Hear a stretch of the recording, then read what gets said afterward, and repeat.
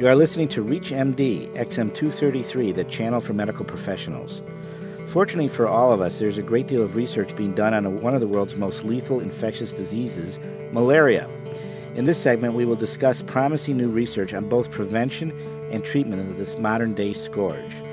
Welcome to the Clinicians Roundtable. I'm your host, Dr. Michael Benson, a clinical assistant professor in the Department of Obstetrics and Gynecology at Northwestern University in Chicago. With me today is Dr. Christopher Plough, an internationally recognized expert on malaria.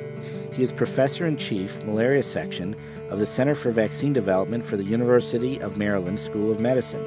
He is also a Doris Duke Distinguished Clinical Scientist of the medical school. Dr. Plough has received NIH grants for the study of malarial resistance and vaccine development.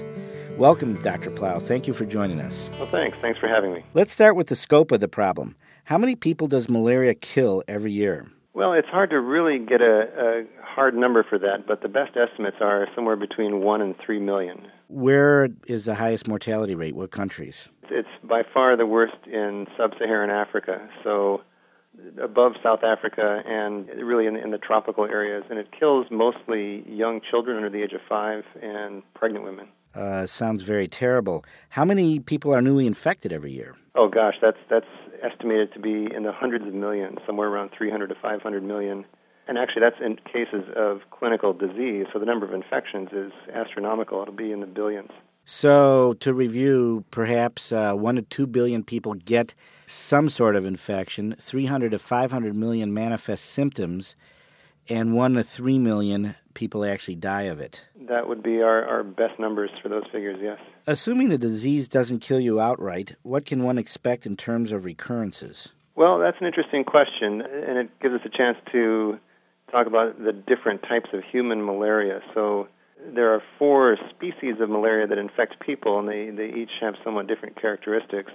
And a couple of those, Plasmodium vivax and Plasmodium ovale, have a dormant stage in the liver that doesn't cause any symptoms. So if you take an anti-malarial drug that kills the malaria parasites in your blood without a drug that gets the liver stage, you can get cured of your initial infection, but then those dormant liver stages will emerge anywhere up to 3 or 5 years later and make you sick again.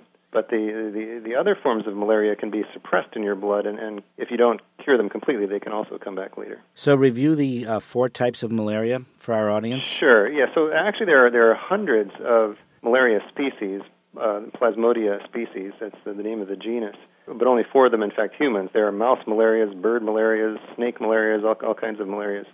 And in fact, there was even a malaria outbreak at the Baltimore Zoo among the penguins some time back. But there are 4 species that infect humans. Plasmodium falciparum is the one that we think about the most because that's the big killer. And so if we just say malaria, we typically mean that one, Plasmodium falciparum. And then Plasmodium vivax is the next most common, and that tends to be more common outside of Africa. And then 2 less common ones are Plasmodium ovale and Plasmodium malariae. Do they cause different symptoms in people? Yeah, the important thing to remember is that falciparum is the deadly one. That's the one that's associated with the different forms of severe malaria, which are severe anemia and cerebral malaria being the 2 most common ones. And the other distinctive feature is that vivax malaria and ovale malaria, their life cycle is every 72 hours instead of every 48 hours. So the fever cycle tends to follow that pattern of a fever spike every 72 hours, whereas the other ones, you tend to get a fever spike every other day. In terms of falciparum malaria, the deaths are mostly confined to young children and pregnant women. The deaths in areas where people are regularly exposed to malaria hit those 2 vulnerable populations. But if you look at travelers, for example, malaria kills people of all ages with no discrimination. And the reason for that difference is that if you're repeatedly exposed to malaria, eventually you'll build up some protective immunity. And so that kids who are growing up in an African village where they're bitten by infected mosquitoes almost on a nightly basis, by the time they get to be 5 or 6, if malaria hasn't killed them, they're relatively protected. Whereas if you and I travel over there, we don't have the protection that older children and African adults might have, so we're just as susceptible. I see. Are the more mild forms of malaria, vivax and ovale, pose a threat of lethality to travelers, or is this really the falciparum type? There is the possibility of dying from Vivax and Ovale and even malaria. You can get a splenic rupture, for example. But really the killer is falciparum, and we can go into the reasons why that's different from the others if you'd like at some point. As a matter of fact, that actually is my next question. Can you tell us a little bit about the life cycle of the parasite? Now, it sounds to me like there's actually 4 different parasites that we're talking about in terms of life cycle. Is that correct? Yeah, but they all share some basic features of the life cycle, and they're all transmitted by mosquitoes. And it's the female Anopheles mosquito, a specific type of mosquito that when she takes a blood meal, she injects parasites that are in her salivary glands, and so the mosquito spit gets in, and these sporozoites, they're called. They're about as long as a red cell is wide, about 7 microns long, and little worm-like things. They quickly get into your blood vessels and migrate to the liver. There they invade your hepatocytes and get inside your liver cells, and over about a week or 2, they multiply. So an individual malaria parasite, a sporozoid, gets into one liver cell, and 7 to 10 days roughly later, you've now got 20 to 30,000 malaria parasites in your liver cells, so it's a huge amplification. At that point, you're not sick at all. The liver stage doesn't cause any illness, and the hepatocyte will burst. You'll release that 20 or 30,000 parasites out into the blood. Then each one of those, in turn, invades one of your red blood cells, and that's where this 48-hour cycle that's associated with symptoms happens. Inside each infected red blood cell, the parasites again multiply until you've got anywhere from 10 to 20 or so parasites inside a red cell. It'll burst the cell. Those parasites will now go on and invade new red cells, and it's that cycle of invasion, multiplication, bursting the red cell, and reinvasion that is causing all the disease. If you have just joined us, you are listening to ReachMD, XM233, the channel for medical professionals. I'm your host, Dr. Michael Benson, and my guest is Dr. Christopher Plough, an internationally recognized expert on malaria and professor of medicine at the University of Maryland School of Medicine. Today we are discussing the epidemiology and pathophysiology of one of the world's most lethal infectious diseases, malaria. Now, we had just been talking about the life cycle of Plasmodia. Is it pretty much the same, I gather, for all 4 types of Plasmodia? Yeah, it is. The one difference being that I described how the parasites go through the liver when they come out of the mosquito and spend a stage there multiplying before they get into your blood.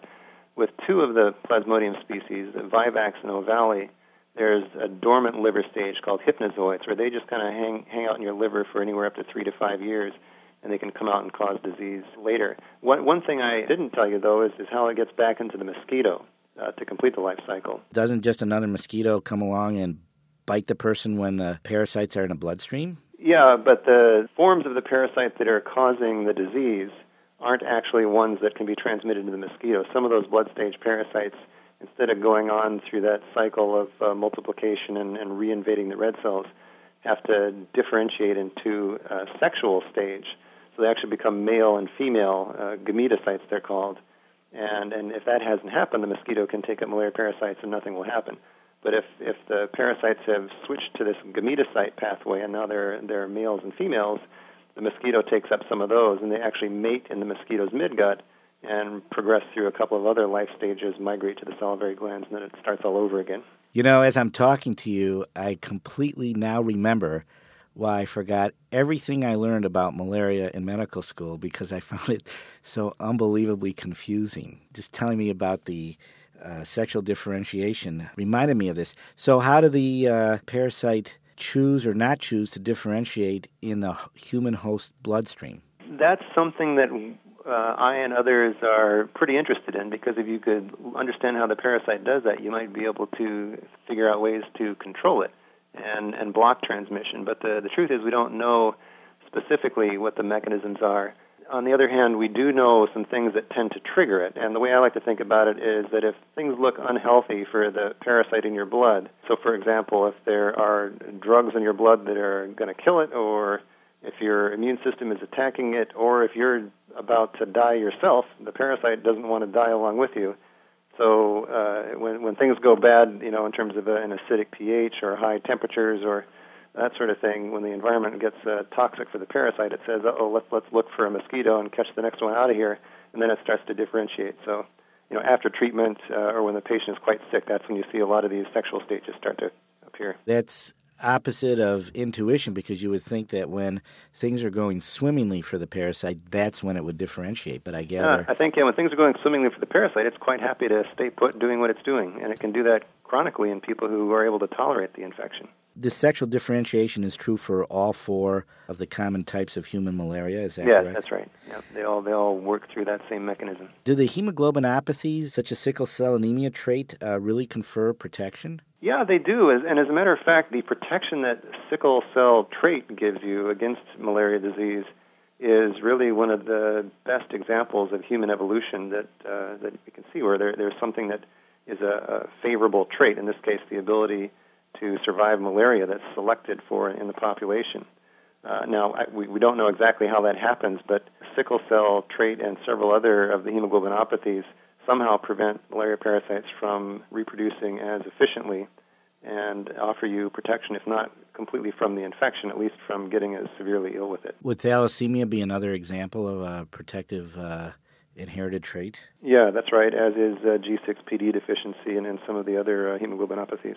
It sounds to me like there is some natural immunity to the disease, but people can get infected over and over again. Is that correct? Yeah, when people build up naturally acquired immunity, it's really protection more against the clinical manifestations of infection as opposed to the infection itself. So when I was a medical student out in western Kenya back in 1986, we were doing a study looking at naturally acquired malaria antibodies, and so we wanted to treat people, in this case adult men, and then look at the rate at which they became reinfected. And we checked them for malaria parasites before we treated them, and found that 90% of these men were walking around with malaria parasites in their blood, and not a single one was sick. So they clearly were able to tolerate the presence of the parasite, but it wasn't causing them any problems. So the immunity didn't prevent infection per se, but it kept them symptom-free and healthy and alive. That's right. So there are these walking reservoirs of malaria parasites that maintain the transmission cycle without actually being sick, kind of like the typhoid malaria, or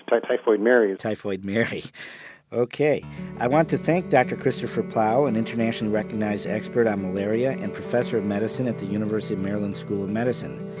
Today we have discussed the epidemiology and pathophysiology of one of the world's most lethal infectious diseases, malaria. I'm your host, Dr. Michael Benson. You have been listening to the Clinicians Roundtable on ReachMD, XM233, the channel for medical professionals. For comments and questions about this program, send your email to xm@reachmd.com. Thank you for listening.